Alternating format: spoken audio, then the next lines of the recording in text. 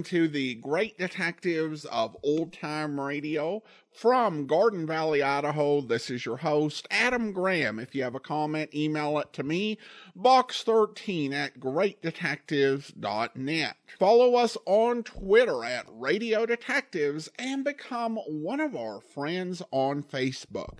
Facebook.com/Radio Detectives. Today's program is brought to you in part by the financial support of our listeners. You can support the show on a one-time basis using the Zelle app to box13@greatdetectives.net. And you can also become one of our ongoing Patreon supporters for as little as $2 per month at patreon.greatdetectives.net. We are going to get into today's episode of Tales of the Texas Rangers in just a bit. I do want to advise you that this episode contains some accurate portrayals of racial issues and conventions during the Jim Crow era in Texas, so listener discretion advised. That said, let's go ahead and take a listen to this episode. Original air date December 31st, 1950, and the title is The Devil's Share. The National Broadcasting Company presents Joel McCrea in Tales of the Texas Rangers. Tonight, transcribed from Hollywood, another authentic reenactment of a case from the files of the Texas Rangers.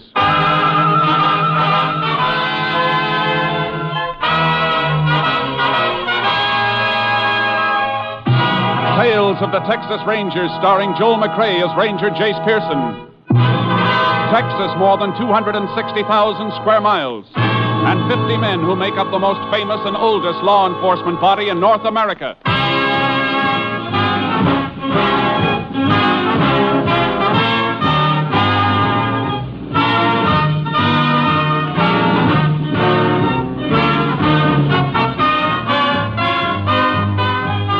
Now, from the files of the Texas Rangers come these stories based on fact. Only names, dates, and places are fictitious for obvious reasons. The events themselves are a matter of record.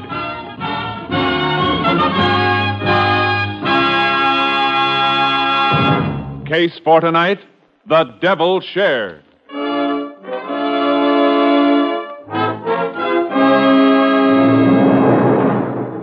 It is 6:45 p.m., October 26, 1939.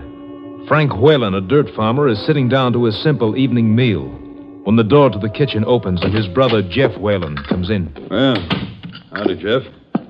Thought you was going to spend a couple of weeks up at Big D. So I changed my mind, come back. Any law against that? Didn't say there was. Yeah, just fixing to eat. I'll get your plate. Stop playing big brother. If I want to eat, I can rustle my own grub. You can call that fatback and beans grub. What's the matter with you anyhow, Jeff? Nothing. Just leave me alone. You've been acting like this for quite a spell. Thought taking a trip would do you some good. Jeff, why'd you come back? I met Luther Riggs up in Big D. He told me you and Ma Jan was fixing to get married. Oh. So that's it. Why didn't you tell me? Because of the way you've been acting. I was going to tell you when you come back. You should have had a talk with me, Frank. Marjan used to be my girl, remember? Used to be, ain't now, Jeff. Maybe you should ask me a few things about Marjan. Maybe there's a couple of things you ought to know. Anything I want to know about Marjan, she'll tell me herself. As far as you're concerned, there ain't nothing to tell. No, huh? You ought to learn a little about women, Frank. You might learn a lot if you didn't spend so many days looking at the rear end of a mule, so many nights poking your nose into that Bible of yours. If it's hurt me any, I reckon I'll find out when judgment comes. Meantime, I ain't taking your word for it. Meantime, you ain't bringing Marjan here either. Or maybe you're forgetting it. I'm half owner this fall. You'll never prove it by anything you grew here. The law says I'm half owner with or without growing anything. You want to bring a wife here, you better buy me out. You can have my share for $2,000 and good riddance. Jeff, you got yourself a deal. I'll give you $800 cash in the morning and notes for the rest. You give me $2,000 cash in the morning. I ain't got that kind of money, and you know it. Who do you think you're kidding? You had a good crop. You got that much in the bank right now. Yeah, I got it. And almost half of it belongs to old Uncle Joe for working on shares. Work you wouldn't raise a hand to do. I don't care about you or Uncle Joe. Let him wait, not me. Jeff, get this. And get it straight. Uncle Joe is going to get every nickel that's coming to him whenever and however he wants it. He's worked for it. Okay, Frank. I just guess you, me, and Marjan gonna live here like one big happy family. Maybe Marjan like that more than you think. You... Jeff, if you wasn't my brother, I'll get your money for you, somehow. I'll get it and you can clear out. I wouldn't have Marjan around dirt like you for $1 million. Oh, she used to be mighty fond of dirt like me. Jeff, shut up, I tell you!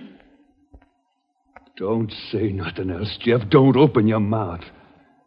It's only remembering when we was kids together and the memory of Ma and Pa that's keeping me from beating you. That's just too bad, Frank. Because I ain't like you. Memories don't bother me at all. You ain't gonna do anything to me, Frank.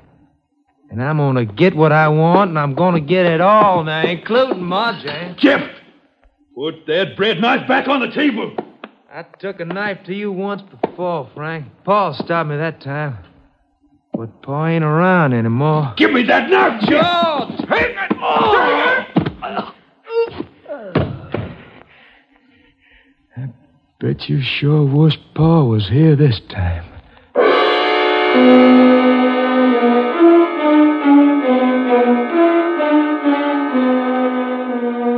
Jeff Whalen waited until next morning before reporting the death of his brother Frank to the local sheriff. The sheriff asked for the assistance of a Texas Ranger. Ranger Jace Pearson was assigned to the case. Well, Jace, I went all over the place earlier this morning when I was called here, and now you've been all over it. If you see anything, I must have missed it. Doesn't seem to be much to see except the body. Want to talk to the brother now? He's still waiting in the parlor. Yeah, I know. I'll see him in a minute. Look at the table where Frank Whalen was eating. I was cutting his bread from this whole loaf. Crumbs show that. And it was a sharp, clean cut. This eating knife's the only one on the table, though. That's not sharp enough to slice the bread that way. He might have cut the bread, then put the knife away. It's possible, but it doesn't figure. No, it doesn't. Fella sits down to his food, he don't put nothing away until he's through. And Whalen wasn't through. From the looks of it, he just started to eat. What you looking in the drawers for? Murder weapon, maybe? Something like this bread knife? Could be, I guess, but that knife's clean. Yeah, too clean. Look at the blade and the handle. Well, what about them? The other knives in this drawer don't shine like this one. This one's got special treatment. Hey, I see what you're driving at. You figured it was rubbed with a scouring pad to remove blood, maybe, huh? That's something we'll have to find out, but it's worth a bet. It's been cleaned up too well to help us any, though. We might as well put it back in the drawer. Seems like that knife's the only thing we got to go on, Jace. And we're not even sure of that. I know. We better have a talk with Whalen's brother right now. Sure, but Jeff won't be able to help much. Why not? He just got back from Dallas early this morning. Called me as soon as he found the body. Oh, I didn't know that. Well, we might as well see him anyhow. Marjan Galt's in the parlor with him, Jace. Who's she? And Marjan and Frank Whalen was fixing to get married. Folks tried to keep her away when the news got out, but she came anyhow. Yeah, it's just as well. She might know something. She's broke up pretty bad. Parlor's here. Sliding door, I'll open it. Jeff, the ranger'd like to talk to you and Marjan now. When can I see Frank? I want to see him now. I think it'd be better if you didn't, ma'am. For your own good, Marjan. Last night. Only last night I was home and I was so in pillowcases. No, come on, please, Marjan. Look, do you have to talk to her now? I can tell you anything you want to know. All right. But I think you'd better come into the next room then. Okay. Ma'am, why don't you just stretch out on that sofa and rest? All right, Jeff. When did you find your brother's body? Well, like I told the sheriff, by 5 o'clock this morning when I come home. He was killed last night around dinner time. Where were you then? On the road, I reckon. I've been up to Big D for the last 5-6 days. You drive back? Didn't have nothing to drive back in.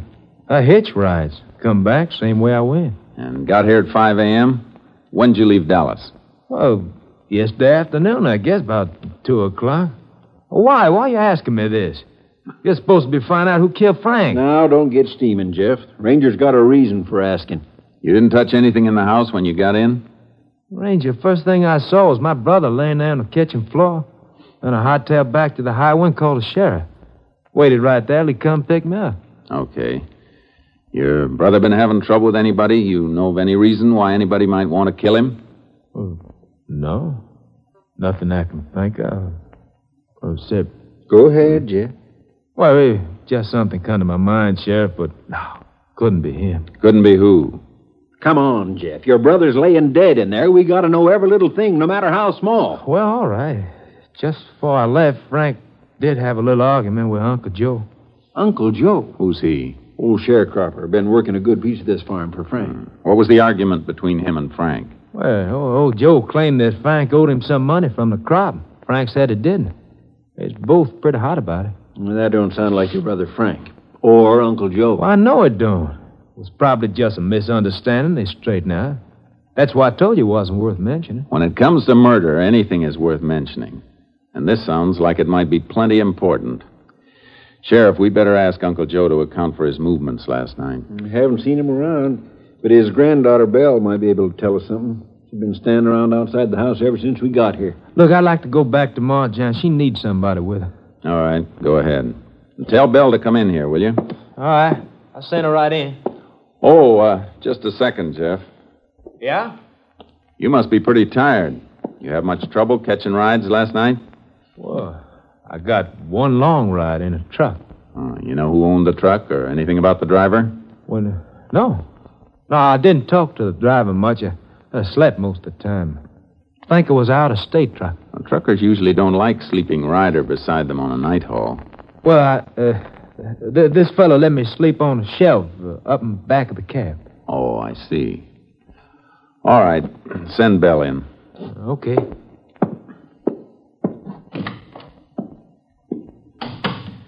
You've been asking him a lot of funny questions. Yeah, and he's been giving me a lot of funny answers. What do you mean, Jace? That stuff about sleeping on the shelf in a truck cab. He never slept in that suit he's wearing. It's too well pressed. So he changed clothes when he got home this morning. He said he ran to call you the minute he saw his brother. You want to see me, Mr. Ranger? Yes, Belle. Come in. Belle, you and your grandfather, Uncle Joe, you live on this farm? Yes, sir. That little house down there near the meadow. You can see it. Just the two of you? Yes, sir. Where was your grandfather last night? He was home, sir. He don't never go no place. Was he home all night? Where was he at dinner time? Home, sir, honest. Only time he left was for a few minutes to bring... He didn't leave the house at all. Not at no time. He didn't leave the house at all. Belle, you're lying. No, Sheriff, no, I'm not. Look, Belle, you started to say something, then you backed away No, from sir, it. I didn't. Belle, if you want to help us and your grandfather, you better talk up. I told you everything, honest, I did. With all this going on, why isn't your grandpa around? Why'd he run off? He didn't run off. He went to the church to pray for Mr. Frank. He loved Mr. Frank. He would never hurt him. Mr. Frank was good to us. Where's their church, Sheriff? Left fork of the road, this side of town, but he probably ran off someplace. We'll find out about that later if he isn't at the church. Let's go.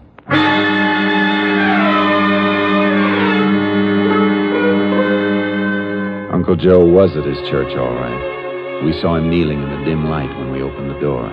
Sheriff beckoned to him, and he came out into the sunlight. Tears were streaming down his face. I was just saying my prayers for Mr. Frank, Sheriff. I didn't know you'd be needing me for anything, sir. Where were you at dinner time last night, Uncle Joe? Why are you asking me that, Mr. Sheriff? Just answer the question, Uncle Joe. You can't be figuring that I killed Mr. Frank, is you? We just want to know where you were. I never hurt Mr. Frank. He's the best man I ever knowed. Why, he's even helping me so as I could buy my own strip of land and my own mule. Uncle Joe, I want an answer. And tell the truth. Belle already tried to lie for you. Begging your pardon, Mr. Sheriff, but don't nobody never have to lie for me, sir. The truth ain't never hurt me. I ain't never hurt the truth. Well, you'd better tell the truth. Just a minute, Sheriff. Uncle Joe, Did you leave your house at supper time yesterday? Yes, sir, Mr. Ranger. I did. Where'd you go? To Mr. Frank's house, sir, like I did every evening, to bring him some of Belle's fresh bread for his supper. Uncle Joe, I better tell you right now that anything you say from here on can be used against you. Used against me for what, sir? Ain't nothing I'm ashamed to tell. How long did you stay there? Mr. Frank was cooking him some food. I just stayed long enough to leave the bread and to fix up with him to meet him Friday at the bank so he could give me the money. What money? What was mine from working on shares. Are you saying Frank Whalen was holding money of yours? You had an argument about whether or not he owed you that money, didn't you? Mr. Frank and me ain't never had no argument, sir. He was my good friend. Hey, Jace, here comes one of my deputies, Ben Sloan. I thought he and the other boys were beating around the farm. You know, they might have found something. Howdy, Ben. Howdy, Sheriff. What's that you got wrapped in that newspaper? This. What? A bloody knife. Where'd you get it? Reckon old Uncle Joe here could tell you as well as I can. We found it in the weeds, out behind his shack on Whalen's farm.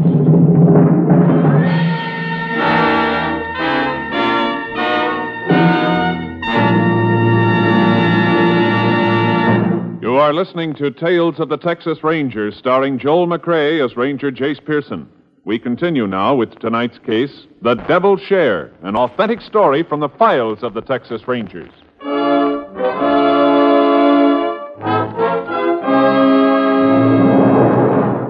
Uncle Joe stared at the blood-stained knife the deputy had found behind his house. The stare was a look of recognition. You ever seen this knife before, Uncle Joe? Come on, answer me. You know we've seen it before, Sheriff. Can tell just by looking at him. How about it, Uncle Joe? Yes, sir, Mr. Ranger. It's mine. It's just an old whittling knife. But I never used that or nothing else on Mr. Frank. Uncle Joe, you're under arrest for the murder of Frank Whalen. Mr. Sheriff, I'm telling you here, outside of God's own house, I never done it. Think maybe you better deputize a few more men, Sheriff. We might need 'em. Why? What for? People around here thought mighty high of Frank Whalen, Jace. They aren't going to cotton to the idea of him being killed by somebody he took in and helped. And you can't blame him for that. I can blame anybody for anything that doesn't follow the law. You're not going to have any problem with Uncle Joe, Sheriff. I'm going to take him off your hands. Now, hold on, Jace. He's my prisoner, and I'll guarantee his safety. I know you'd protect him. That isn't why I'm taking him. I'll give you a receipt for him and bring him back here later. Where are you taking him? On a radio for Unit 88, the Ranger plane, to pick us up and fly us to Austin. And you'd better hand over that knife, Ben. That goes with me.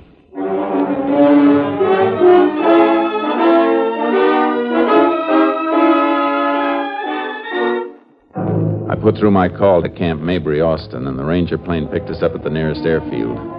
Uncle Joe tightened up as we took off, and his lips moved like he was praying. After that, he relaxed. Where you taking me to, sir? Ranger camp and lab at Austin, Uncle Joe. You know what a lie detector is? No, sir. Well, it's a kind of a machine. It's called a polygraph. It can tell whether a man is lying or telling the truth. Now, whether or not you take the test is up to you. We can't force you. But I'm colored, folks, sir. Would it work right on me? Yeah. It'll work all right, Uncle Joe. If you say it's all right, Mr. Ranger, then I'd do it. I trust you, sir. You's good folks. Like Mr. Frank was.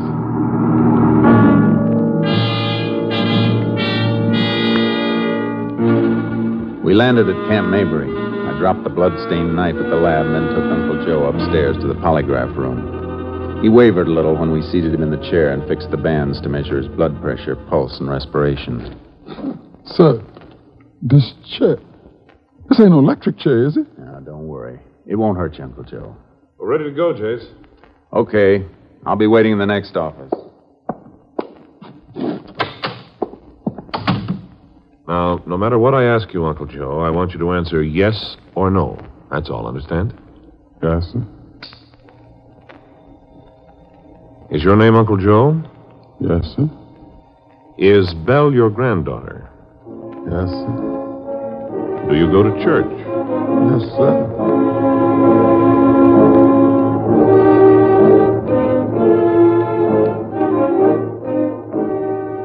I waited in the next office, knowing what was happening. The technician would go through the list of questions, the simple, harmless questions that would register truthful reaction on the graph. And then he'd start to hit the questions that mattered, the questions about Frank Whalen. Yes, sir. Did you have an argument with him about money? No, sir. Did you use a knife on him? No, sir. Did you kill Frank Whalen? No, sir. Was the knife with the blood on it yours? Yes, sir. Do you know how the blood got on it? No, sir. Is that the truth, so help you God? Yes, sir. Well, that's all, I guess. Now, you just stay put, Uncle Joe. I'll take those things off you in a minute. Yes. We're all finished, Jace. Good. What was the reaction? Looks like he's telling the truth, Jace, all the way down the line. Even about not having an argument with Frank Whalen over money? According to the graph, no argument. He wasn't lying. Good, because that means somebody else was lying. I'm going to take him back to... Just a second, Jace. Canning speaking. Yeah. I'll tell him. He'll be right down. That was the lab on that knife you brought in. Yeah, they typed the blood? It isn't human blood, Jace. It's chicken blood.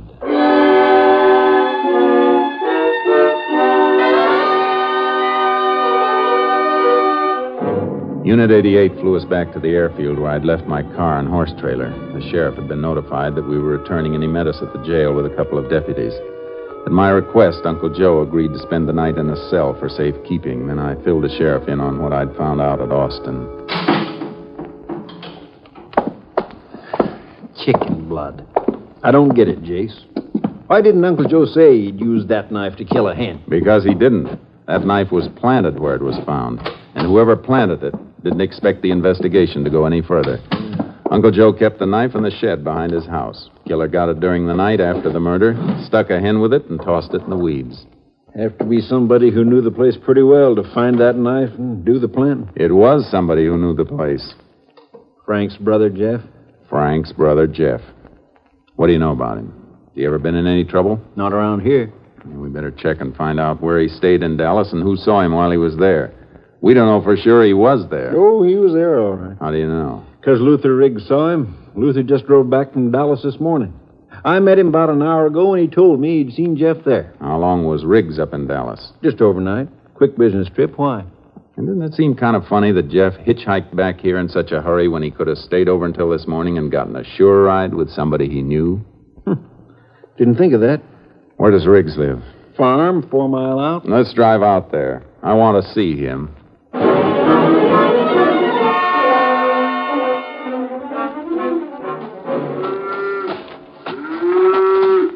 Well, howdy, Sheriff. Come out to give me a hand with my milking? No, thanks. Let go of that cow for a minute, Luther. I want you to meet Ranger Pearson. Sure thing. Howdy. Howdy. The sheriff tells me you met Jeff Whalen up in Dallas yesterday. Yeah, that's right. When? I reckon it was just about 9 o'clock a.m. I'd been driving most of the night to get there. Stopped for a red light, and there was Jeff just fixing to cross the street. You talked to him at all? Sure. Told him to hop in, and I'd take him wherever he was going. He said he was just drifting around, so we went and had some breakfast together. Did he tell you he was heading back for home? Not right off, he didn't. Sounded first like he was planning to spend quite a while in Big D. Didn't say nothing about coming home until after I told him that Marjan's folks had told me that Marjan and Frank was getting ready to set the date. You mean he didn't know his brother was going to get married? Didn't seem to.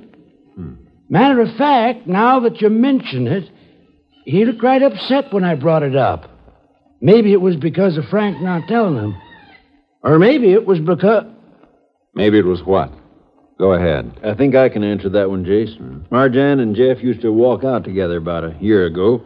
Then Marjan sort of broke off with him. Took up with Frank later. That's right, Ranger.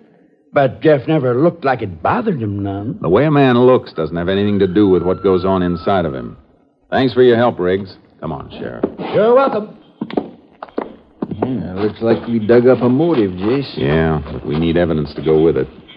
Jeff left Dallas a lot earlier than he told us he did. Not much chance of digging up anybody who gave him a lift, I guess. I'd say no chance at all. There's something else we can look for, though. What's that? Remember my saying that his clothes didn't look like he'd slept in them or driven a long way in them? Yeah, I do. The only reason he'd have changed clothes would be because the things he'd been wearing might have gotten blood on them. Well, I'm not saying you're wrong, Jace, but we combed that house. There wasn't nothing there. No. But they'll be on the farm someplace. What makes you think so? Jeff couldn't risk being seen around any place last night. Any move he'd make would have to be on foot. He had no other way. So it's a good bet he stuck close by the farm until he called you this morning. I got my horse in the trailer. We'll pick up one for you and take another look around.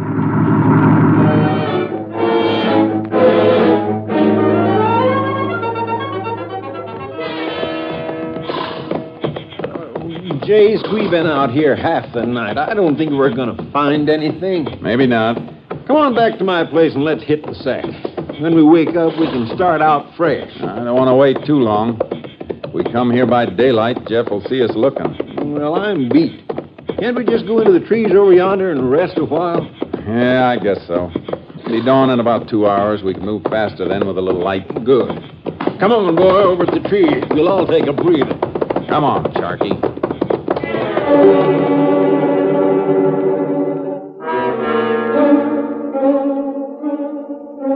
We moved into the trees, dismounted, and hobbled the horses. The sheriff dozed off quickly, and then I began to nod. But an hour later, I came out of it. There was a bright glow across the fields, beyond some corn stalks, and it wasn't the morning sun. I put my hand over the sheriff's mouth and shook him. Shh. Hey, look over there. Looks like a fire. Yeah, just beyond the corn. Come on, quick and quiet. What do you think it is? Jeff Whalen, burning those clothes we've been looking for. We ran for the cornfield, and when we got into it, the light rustle of the morning wind in the stalks covered our approach. Came to the edge of the field and saw him, Jeff Whalen, dumping kerosene on a pile of smoldering cloth. Look, Jace. Those boards in that hole. Yeah, old well covered over. He dumped the clothes in there last night. Now he's come back to burn them. Must have been some water in the well. They're smoldering. They won't burn right. He will if he keeps pouring kerosene on them long enough. Let's get him. All right, Jeff. What? That's enough. Drop that can. Drop it, I said. Well, sure. Sure, I'll drop it. What, Jace? He threw the can onto the fire, and a sheet of flame leaped up between us like a blinding flare. I dove across it, trying to clear my eyes. Look out, Jace. He's got a knife. I was on him before I saw him. The blade flashed. I dug for my gun, but I couldn't bring it up in time. The knife slashed into my shoulder and went to the ground. He landed on top of me, but as he raised his hand to strike, I got my gun free with my left hand and slapped the barrel against the side of his head. You all right, Jace? Yeah. I guess my shirt will need a little stitching, though. Your shoulder will need a little stitching, too. Couldn't risk a shot. You were too close. Yeah. Come on. Got to stamp that fire out before all the evidence is burned. Well, that's only kerosene on the ground burning. I kicked what we need out of the fire. Plenty left for your lab to work on. Good thinking, Sheriff. Coming too, Jace. Yeah. All right, Jeff. Come out of it. Come on. What'd you jump me for? Burning some old thing? Yeah, we know. The old things you happened to be wearing when you killed your brother. You were right about that bread knife, Jace. Look, here's what he used on you. Yeah, got nervous about that, too, didn't you, Jeff? Decided to get rid of everything and let old Uncle Joe ride for you. Oh, look, you're crazy. I don't know what you're talking about. Yeah? I talk kind of a foreign language. But maybe the grand jury will understand me when they indict you for murdering your brother. Come on. Get on your feet and move.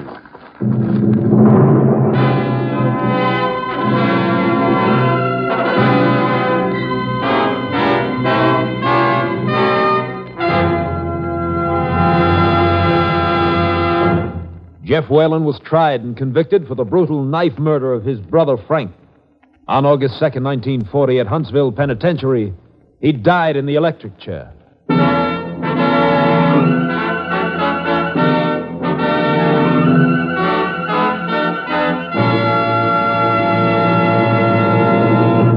This is Joel McCrae, wishing you all a very, very happy New Year. Good night, folks. See you next week. Next week, Joel McCrae in another authentic reenactment of a case from the files of The Texas Rangers.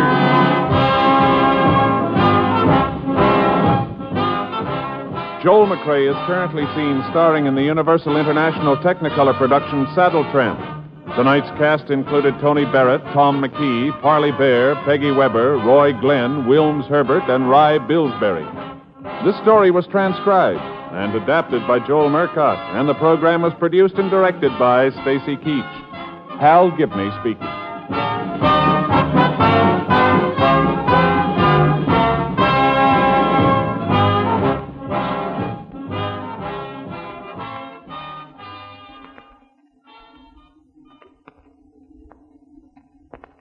NBC wishes you a season of good cheer, a brighter new tomorrow and a happier new year. Stay tuned for the $64 question. Tomorrow, remember the Cotton Bowl game on NBC.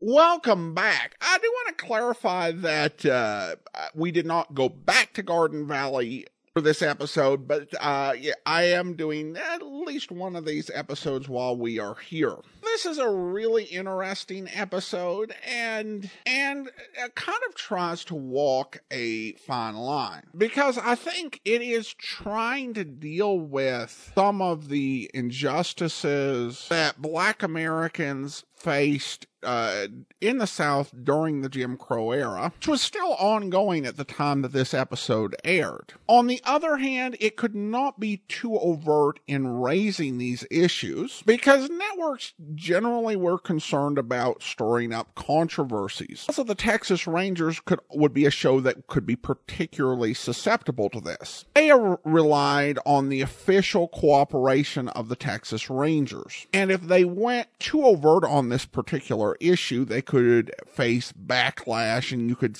have had political pressure brought on the Rangers to stop cooperation.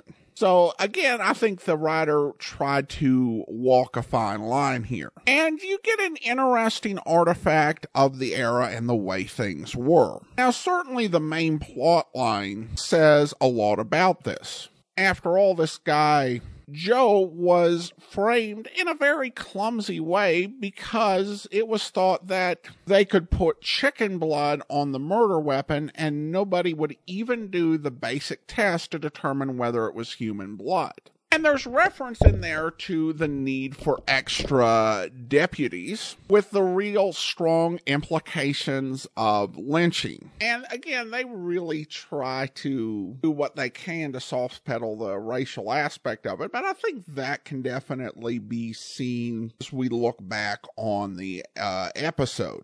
And of course, what the killer is wanting to do is to rob this old sharecropper of what's rightfully his, and the money that was going to be used to buy his own land. So it's a very realistic portrayal of the challenges that Black sharecropping farmers faced in this time period.